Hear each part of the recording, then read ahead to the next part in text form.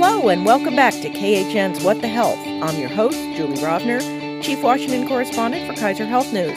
I'm joined by some of the best and smartest health reporters in Washington. We're here to bring you the latest in news about health policy from the White House, Capitol Hill, federal agencies, and the states. We're taping today at 10:30 a.m., Thursday, February 21st. As always, news happens fast, and things might have changed by the time you hear this. So here we go.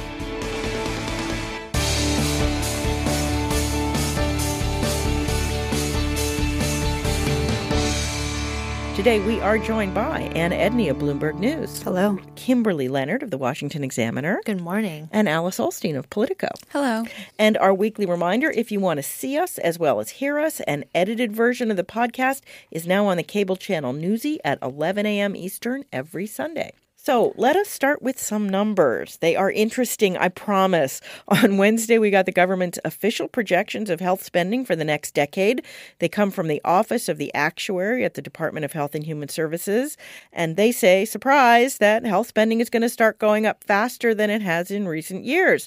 So you guys all looked at the report, right? What's going to drive this spending? I want to sort of go around the table and have each of you, tell you what jumped out at you from this report, because obviously we don't have time or probably inclination to talk about everything that was in it. Anna, why don't you start? I think one of the main drivers of this spending that is supposed to grow faster than it has been is the baby boomer population is going to be moving more from private insurance to Medicare. They're going to need more services. They're going to need, more health care, more prescriptions as they age. And so that is going to add. I think that was one of the main drivers for this. Those darn baby boomers. Right. 10,000 of whom a day are becoming eligible for Medicare.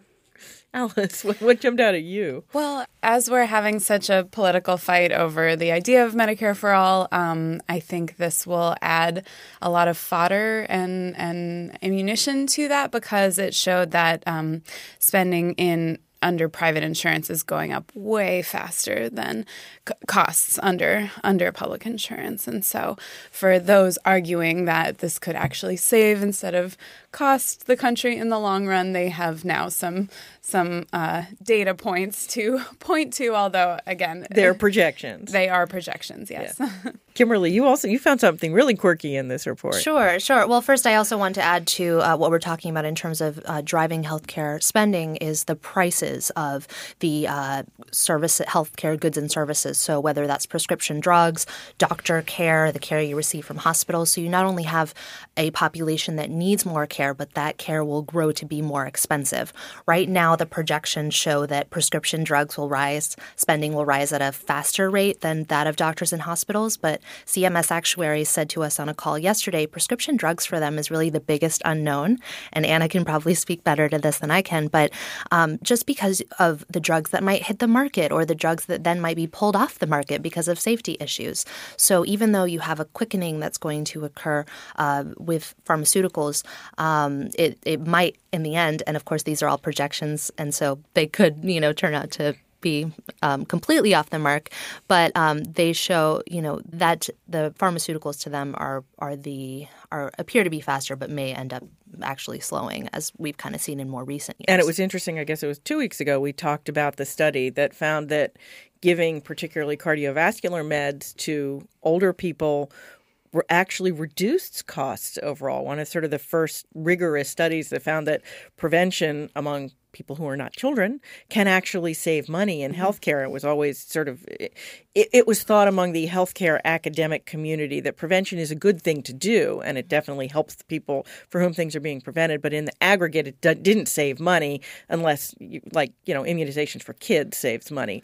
But once you pretty much get above 18, prevention hadn't been shown to save money until this study. And it was interesting because it was about seniors and drugs, the two things that we're talking about, mostly with health spending going up. And I think that study, was looking, and I've mentioned this, at sort of they're older drugs, so they're all generic, like either blood pressure or cholesterol drugs. And cheap, yeah. And so one of the things cheaper. Right, that's true. One of the things the actuaries talked about that makes their prescription drug projections so hard for them is that there are new drugs that come on the market. They don't know how many are going to come on the market each year. Like some years it's close to 60, some years it's in the 30s. And so that they have a tougher time. And those are the ones that are really expensive and that can cost the health system a lot of money. Kimberly, I want to go back to something that you were saying, though, about the price, because that's always been sort of the hallmark of the U.S. health system. It's not that Americans consume that much more health care than other industrialized countries, but that our prices are so much higher, and that's why we spend so much more money. And this study suggested that that's not about to change. And, I mean, obviously, unless something happens in Congress or the president changes it, but given current trends, that's going to continue, right? And a lot of the political conversation deals with prescription drugs. However, doctors and hospital spending take up a larger percentage of spending than prescription drugs do. So even though you're going to see potentially a faster rate of prescription drugs, it is still projected to be about 10% of healthcare spending, whereas hospitals and doctors take up a larger proportion of about, I think, 30% for hospitals and 20% for doctors. And that has a lot to do with, how much healthcare costs and how much we spend on it. And one more thing before we leave this. Several people were mentioning that the fact that they're projecting spending to go up so much or so much faster would, in sort of an odd way, make it easier for the Medicare for All folks because there would be less of a gap between what that would cost and what the government's already spending, particularly with, spending going up in Medicare. You would have to raise less money to cover the amount between what Medicare for All would cost and what the government part of healthcare is going to cost anyway. Is that one of sort of the quirks of health spending sort of rising a little more rapidly? Yeah, and I think we've already seen that point be made. The study that a lot of conservatives have pointed to say that Medicare for All would be prohibitively expensive comes from the Mercatus Center, but that not a liberal think tank. No, very conservative, sort of libertarian bent, and they put a $3.2 trillion dollar figure on there. And folks who are for Medicare for All quickly pointed out that was actually less than doing nothing and allowing our current system to continue to grow would cost. And so I think that this is just further along that. By raising the cost of keeping things as they are, it makes an alternative potentially more attractive. Right. They projected, was it $3.6 trillion in 2019, I believe. The Mercatus study. The actuary. The actuary. So it is a little bit less than what Mercatus came up with. But it also makes certain assumptions about how much people are getting reimbursed for Medicare. And when you point to these kinds of projections to the healthcare industry and you say, look, we save so much money, all they see is, look how much money you're going to be cutting from the healthcare industry. So they would say that the consequences of reducing spending on healthcare would ultimately end up, causing longer wait times and things like that. So that's the argument that industry groups are making as they really fight they form these coalitions, these anti-Medicare for All coalitions to try to push back against what's going on. So, and we're already seeing the first ads from those coalitions come out, videos saying exactly what Kimberly was saying. It has begun. It has begun, even though the debate in Congress has not even begun yet. That's sort of begun too. We'll certainly see more. Not officially. All right. Well, I want to move on, and I want to talk about diet supplements. While we were doing our special Medicare for All episode last week, and if you missed it, you should go back and listen, please. The Food and Drug Administration was announcing a crackdown yet again on diet supplements. Now, for those of you who were not following health policy yet in the Clinton administration, some people at this table I think might not have been born yet, supplement makers successfully lobbied Congress, and boy, it was quite a lobbying assault. And Congress agreed to limit the FDA's ability to regulate everything from vitamins to weight loss aids to herbal remedies. Basically, FDA can only act when it becomes clear that a supplement is dangerous, or more often that it contains an FDA-regulated drug, which supplements are not allowed to do. Since DSHEA, as the law is called, was passed, the supplement industry has grown from about $4 billion a year to about $50 billion a year. 75% of Americans take a supplement every day, according to FDA. So what, short of getting Congress to act again, can FDA really do about supplements that don't do what they claim or might actually be dangerous? Anna, you cover the FDA. Right, yes. Well, what Scott Gottlieb, the FDA commissioner, said he was going to do last week is crack down on enforcement. So they send these warning letters. You'll kind of I'll see them go by pretty often about, this rhino supplement that actually has the drug Viagra in it, or something laughable like that. But it happens a lot. I would say that's the most common thing when they go after these supplements, is that they have Viagra in them. Right, and that can be harmful to to people's hearts. So if they aren't supposed to be on it, so they've done those, but really there's not a sustained sort of effort at the FDA because they have a huge portfolio, drugs, tobacco, medical devices, food. And so they also have cosmetics and dietary supplements, and those two things just don't have the funding. They don't have the laws behind them to really do anything. And so what Scott Gottlieb talked about was doing more enforcement, which is helpful, and I think people really want, because there have been stories here and there where what's in our supplements is not what you think. You're not getting the amount of the vitamin that you think you're getting. What I found interesting was he also talked about possibly doing some policy changes.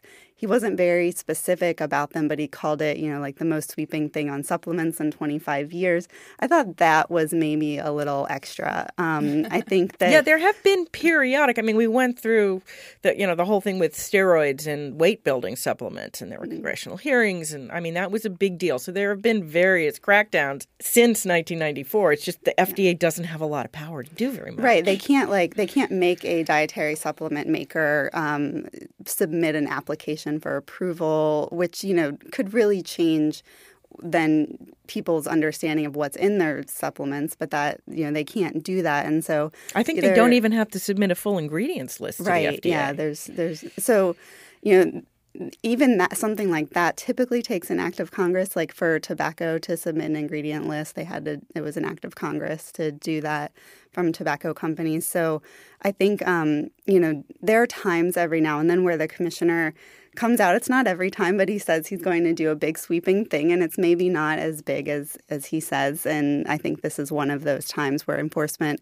is good, but I don't think that he has the policy ability to do a whole lot more, and it will take Congress. And he did say in the statement that he wants to have a discussion with Congress about this and what else can be done. Do we think Congress has any desire to wade back into the diet supplement? I mean, it's a $50 billion industry, so pretty much it's like hospitals. Pretty much every member of Congress has a supplement maker, or certainly supplement sellers in their districts or states, and they are not shy about showing up on Capitol Hill. Yeah, I mean, usually it takes some kind of a big, news story or something going really wrong in order for Congress to start holding hearings and then thinking about whether, they might try to react, or even maybe if the FDA sets forth some recommendations saying, these are places where Congress can, act according to what's going on, because there's probably a lot of stuff that, we're not aware of. A lot of this stuff is sold on Amazon. They try to crank down on it on their end, but, they don't always get it. So, people are getting their supplements just from so many different online sites, and who knows what's in them. And I think there's a connection between prescription drugs and traditional medicine being so prohibitively expensive for a lot of people, and the appeal of these somewhat shady, sort of new agey, in some cases, wellnessy branded and I love you get these long ads at the end because it's required by the FTC. These claims are not intended to provide any health benefit. Right. And so I think that for people who, can't afford to go see an actual doctor, this could be very attractive. And so I think it's sort of all part of the same problem. Well, we'll see what happens with this. And it is interesting that I think you're right. Scott Gottlieb is sort of going into every corner of everything that the FDA regulates and saying, we're actually going to regulate this stuff, which shouldn't feel novel, but it does. All right. Clearly, we can't go a week without talking about the Affordable Care Act. This week, I want to talk about cost-sharing reduction litigation. You may or may not remember that while the Affordable Care Act required insurers to give discounts to lower-income purchasers of Affordable Care Act insurance, there was a dispute about whether Congress formally appropriated the money to pay insurers back. And in October of 2017, President Trump cut off the funding. A workaround was created in nearly every state. So insurers basically came out even, and lots of consumers actually came out ahead because the subsidies got bigger, and so they got bigger discounts than they were actually not necessarily they were entitled to it, but they were intended to get under the law as it was originally written. Meanwhile, the insurers went to something called the U.S. Court of Federal Claims, and in 3 cases now, judges have ruled that insurers are indeed owed this money back from the federal government, regardless of whether Congress appropriated it, and this is the important part, regardless of whether the insurers were technically made whole by the workaround. So they didn't actually lose the money that they were fronting out for these discounts. So this is a really tricky situation. The workaround is already costing the federal government billions of dollars more than the discounts were because people who were earning more than those who are getting the discounts are now getting larger subsidies. If the government ultimately has to pay these insurers back, might that finally prompt Congress to fix this? Congress tried to fix it in 2018 and it sort of, went down. And I think part of the reason it went down is because they had this workaround and the insurers weren't losing money. So do we think that maybe this might prompt something to happen? I don't know. I mean, Congress could either appropriate the money or get rid of the piece of the Affordable Care Act that requires them to appropriate the money. But I don't know if either can get through both the House and Senate right now. I mean, the House has already shown interest in doing this, and they're framing it as we're undoing Trump's damage in this space, and it's part of a package of policies. But of course, if you appropriate the money and Right. you give them back the cost sharing reductions, the discounts, then the states would be able to get rid of the workaround, and then people who are getting these big discounts on bronze and Right. gold plans would end up paying more. So there was, when this all sort of got fixed last year, there was a lot of the Democrats in Congress who'd been pushing this were like, maybe we don't want to do this because it's kind of working out better. Yeah, the for everyone. workaround ended up helping more people and costing the federal government more money, Yes. as I pointed out. Right. But I'm just wondering if Although if they did appropriate the money, then the insurers couldn't just pocket it. They would have to pass it on to the customer. Yes, they were. Well, but apparently also not just if Congress appropriates the money, if they get this money from the Federal Court of Claims, which they are on, it's going to trigger the piece of the Affordable Care Act that says insurers can only keep, 80 or 85% of the premiums that they get. And I guess this would technically be premiums. And so they'd have to start sending checks out to consumers. So it could cause a big windfall. I mean, for some people, yeah. and then some people could lose access to their really great subsidized gold plan that they got because of the workaround. So. I mean, the whole thing is kind of a mess. It is a mess. And then, some of these same insurers are also part of the risk corridor lawsuits, right?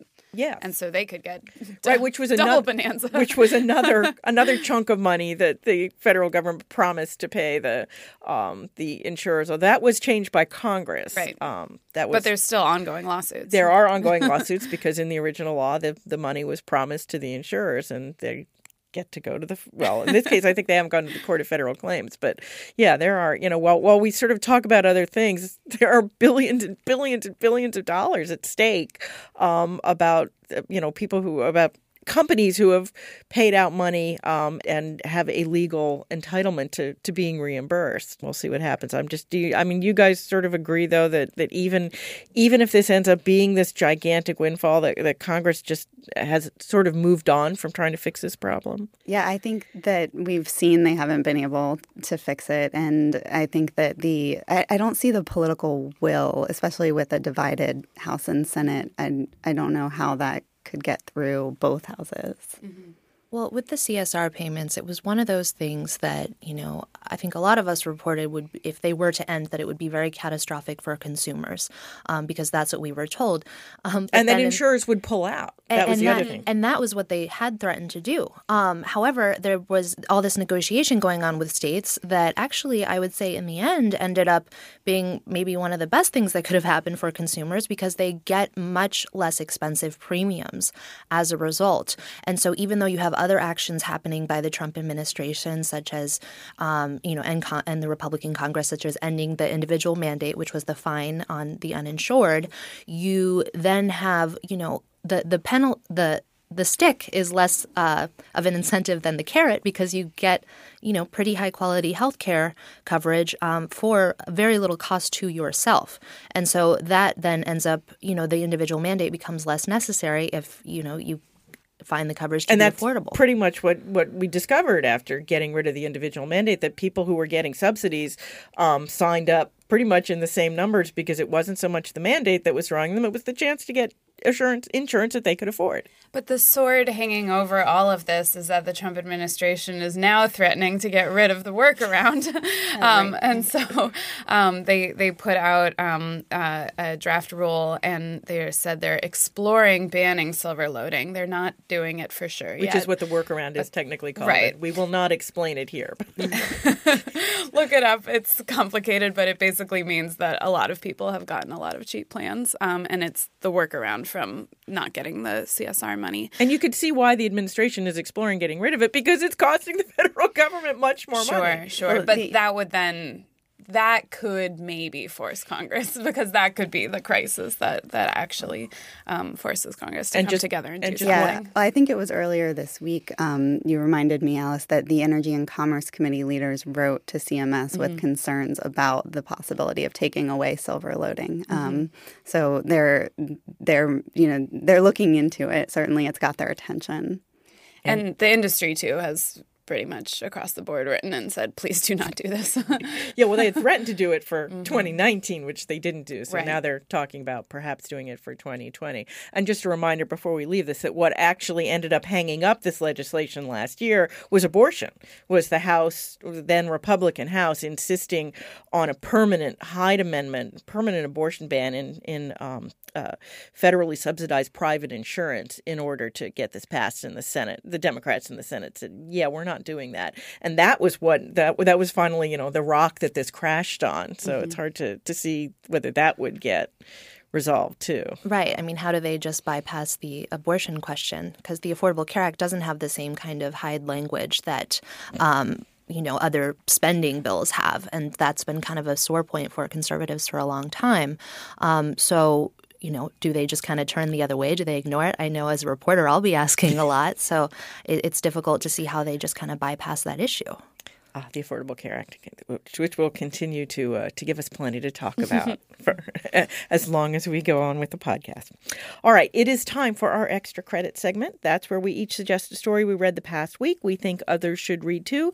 Don't worry if you miss it. We will post the links to these stories on the podcast page at khn.org. Kimberly, why don't you go first this week? Sure. Mine is from ProPublica, and it's by Marshall Allen. The title is Behind the Scenes, Health Insurers Use Cash and Gifts to Sway Which Benefits Employers Choose. So it pretty short here. It has to do with the bonuses that go out to private insurance brokers who set up these contracts with employers, and it's a pretty interesting look at some of the perks that come with making these arrangements. Although one of the things I really liked about the story, and yes, it is mostly about the sort of how that it is inflationary to give the brokers have an incentive to push employers into more expensive plans because they'll get not just the perks, but they'll get bigger. But the way they get paid is based on how much it costs. But it pointed out that in some places they're doing sort of more of a flat fee payment, which gives the broker an incentive to maybe get the employer into a more cost-effective plan, and it doesn't hurt the broker. And it's like, wow, not only is he pointing out a problem, he's pointing out a potential way to fix it. I guess we'll have to see if it is picked up elsewhere. Yeah. Employer plans don't get a lot of attention, but I mean, and yet they cover more than half the people in the country. A lot of us have employer plans, so it's certainly. Alice.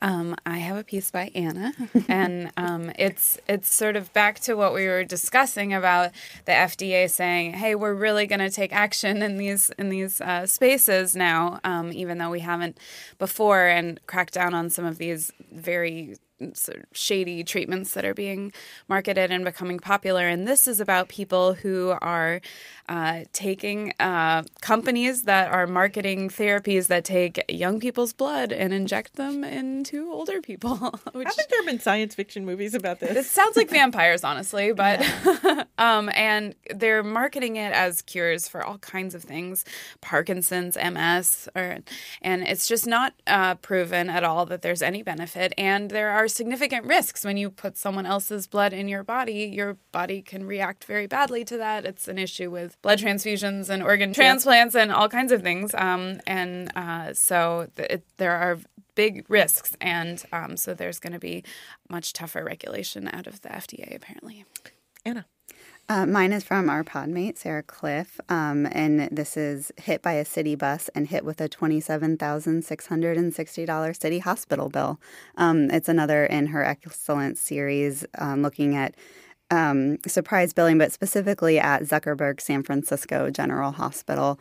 She was the first to kind of show that they were not accepting any private insurance. A public hospital that accepted no private insurance. And so then this man who was just walking down the sidewalk and gets hit by a pole that is hanging off a city bus and has to go to the hospital and ends up with this huge bill is another example. You can find out what happened to him, I guess, in the story. I won't spoil it. But, it's funny, when I saw the headline, it's like, wait, didn't I just read this story 2 weeks ago? It's like, no, it's another gigantic emergency room bill from that hospital. Yeah. So definitely it's worth a read, also because Sarah kind of goes through a little bit of the reaction she's gotten, and a lot of patients have been helped and their bills have been canceled out. But yeah, and I know we say this every time we do a bill of the month and every time we talk about Sarah stories. It's like, really, it's journalists. People shouldn't have to be able to grab the attention of a journalist in order to get this fixed. Right. Although I am very happy for the people